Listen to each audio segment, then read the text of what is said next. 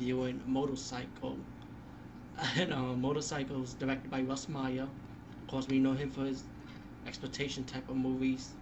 Well, not exploitation, mostly big-breasted women.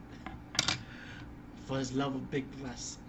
And this movie offers that. It's a black and white movie, by the way. Of course, you can tell from the clip.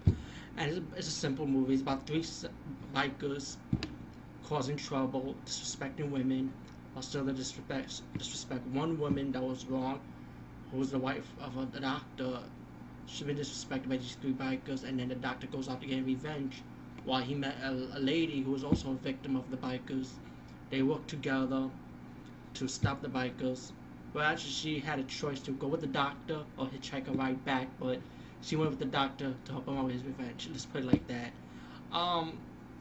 All in all, this movie is alright. I mean, it's from the '60s, man. What you expect?